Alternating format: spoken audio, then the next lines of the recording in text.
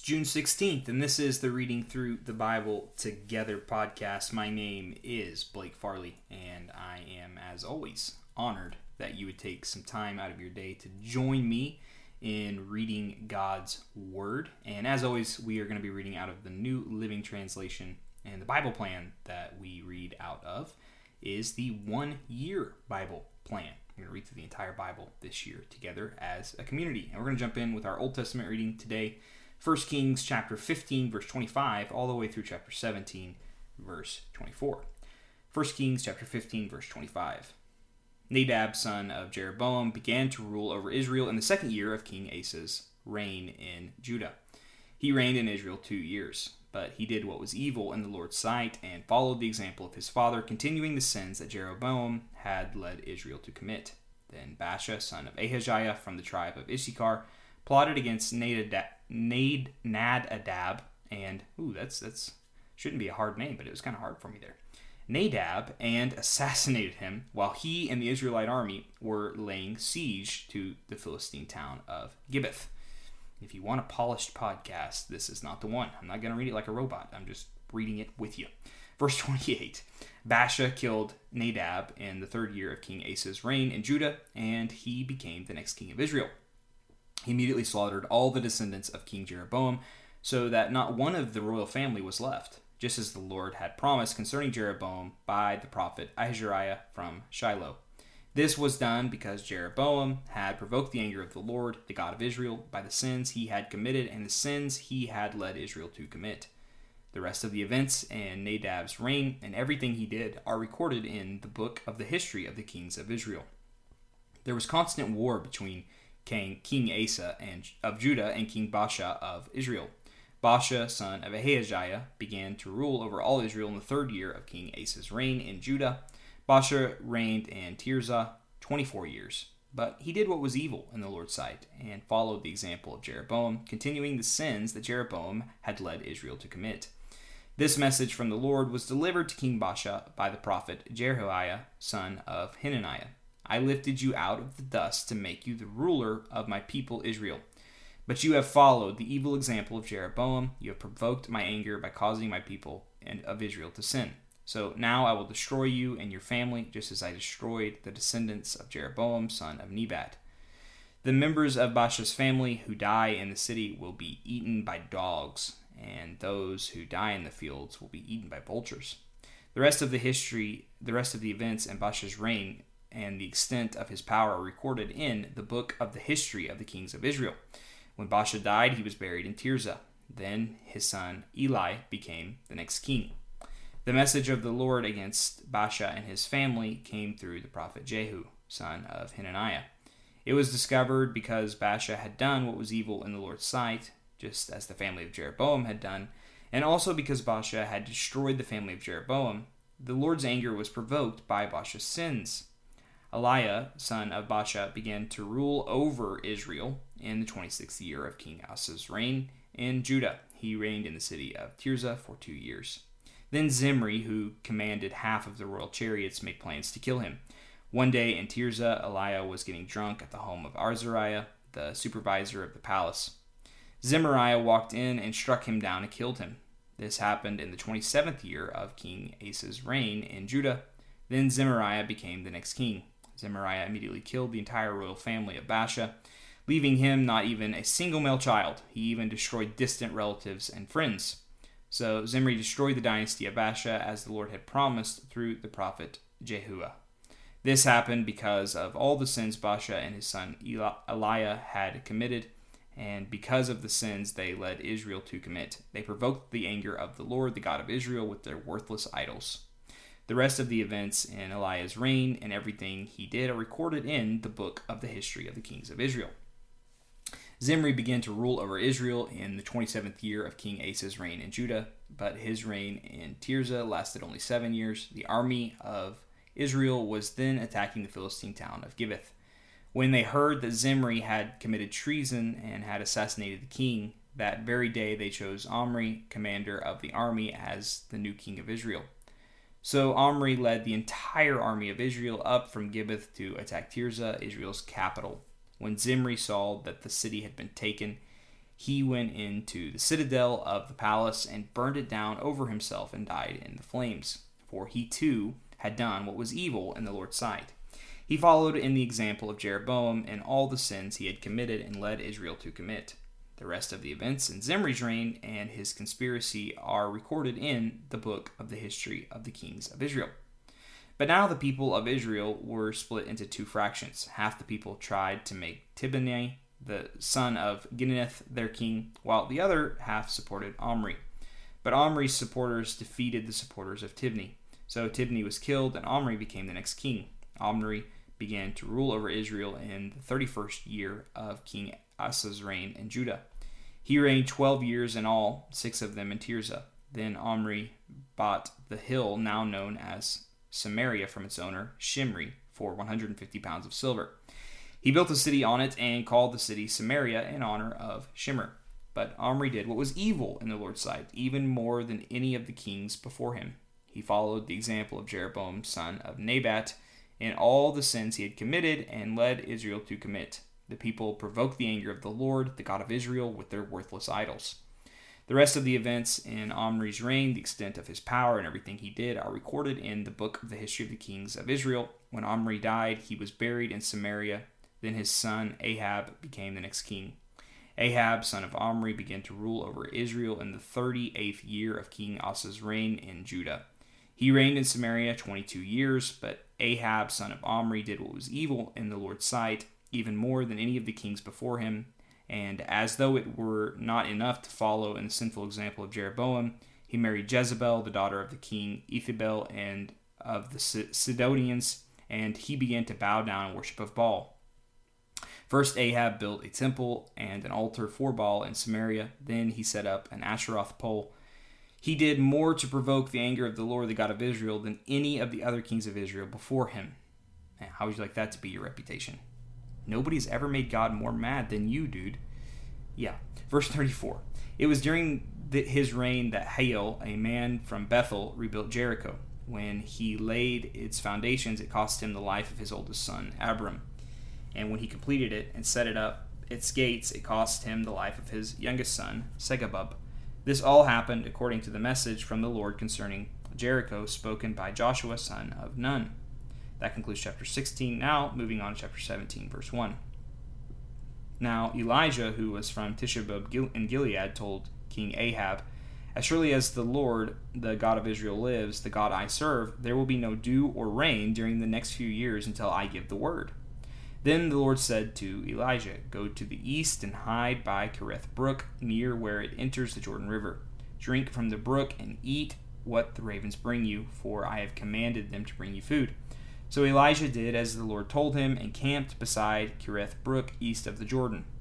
The ravens brought him bread and meat each morning and evening, and he drank from the brook. But after a while the brook dried up, for there was no rainfall anywhere in the land. Then the Lord said to Elijah, "Go and live in the village of Zareth, near the city of Sidon. I have instructed a widow there to feed you." So he went to Zarephath. As he arrived at the gates of the village, he saw a widow gathering sticks, and he asked her, "Would you please bring me a little water in a cup?" As she was going to get it, he called to her, "Bring me a bite of bread too."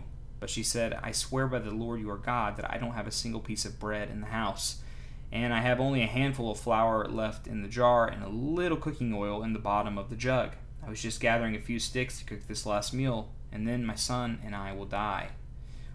Wow. But Elijah said to her, "Don't be afraid. Go ahead and do what you've said, but make a little bread for me first. Then use what's left to prepare a meal for yourself and your son." To which you're like, Elijah, come on, man.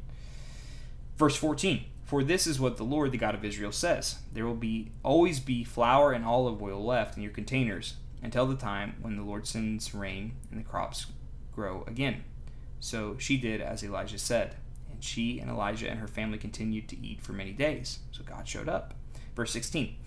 "There was always enough flour and olive oil left in the containers, just as the Lord had promised through Elijah. Sometime later, the woman's son became sick. He grew worse and worse. Finally, he died. Then she said to Elijah, "O man of God, what have you done to me? Have you come here to point out my sins and kill my son?" But Elijah replied, "Give me your son." And he took the child's body from her arms, carried him up the stairs to the room where he was staying, and laid the body on his bed. Then Elijah cried out to the Lord, "O Lord my God, why have you brought tragedy to this widow who has opened her home to me, causing her son to die?" And he stretched himself out over the child 3 times and cried out to the Lord, "O Lord my God, please let this child's life return to him." The Lord heard Elijah's prayer, and the life of the child returned, and he revived. Then Elijah brought him down from the upper room and gave him to his mother. "Look," he said, "your son is alive." Then the woman told Elijah, "Now I know for sure that you are a man of God, and that the Lord truly speaks through you." That concludes our Old Testament reading. Moving on to the New Testament, Acts chapter 10, verse 24 through verse 48. Acts chapter 10, verse 24. They arrived in Caesarea the following day. Cornelius was waiting for them and had called together his relatives and close friends. As Peter entered his home, Cornelius fell at his feet and worshipped him. But Peter pulled him up and said, "Stand up. I am a human being just like you." So they talked together and went inside, where many others were assembled. We see here Peter is probably gaining a lot of fame. He's healing people, raising people from the dead, and people are like, maybe you're the Messiah. But you gotta love Peter here. He's like, no. Stand up. Do not worship me. I am human. Everything I do is through the power of Christ. That's amazing. Verse 28. Peter told them, "You know it is against our laws for a Jewish man to enter into a Gentile home like this or to associate with you. But God has shown me that I should no longer think of anyone as impure or unclean. So I came without objection as soon as I was sent for. Now tell me why you sent for me." I want to pause here just for a second and say, right here is probably one of the greatest arguments against racism in the Bible. Like that, in the gospel, there is no one who is impure or unclean. And for Peter, having to overcome this, there was a stigma for him and his Jewish background to enter into a Gentile home. And yet, in the gospel, in God, there is no one impure or unclean. And there's a lot I could say there, but this is a short little podcast. But I just want to point that out because I think that's important. In the gospel, there's no room for racism or prejudice. And not just racism, but no room for really any prejudice. Just if you're in a wheelchair or not in a wheelchair, if you're mentally handicapped or not mentally handicapped, if you speak English or a different language, if you whatever diversity, if you're old, you're young, rich or poor, there's no room for any of that. There's no room for that. The gospel puts us all on the same page. If you have success or something you feel proud of, you are humbled because you were so bad that Jesus had to die for you. And if you have nothing and you're already humiliated, you have pride in knowing that Jesus died for you. It is the great equalizer. The gospel brings us all to the same plane. It's through Jesus. We are made whole. We are made righteous. Verse 30. Cornelius replied, 4 days ago I was praying in my house. About this same time, 3 o'clock in the afternoon, suddenly a man in dazzling clothes was standing in front of me.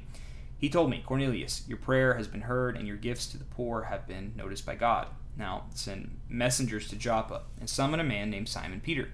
He is staying in the home of Simon, a tanner who lives near the seashore. So I sent for you at once, and it was good of you to come. Now we're all here, waiting before the Lord to hear the message the Lord has given you." Then Peter replied, "I see very clearly that God shows no favoritism. In every nation, he accepts those who fear him and do what is right.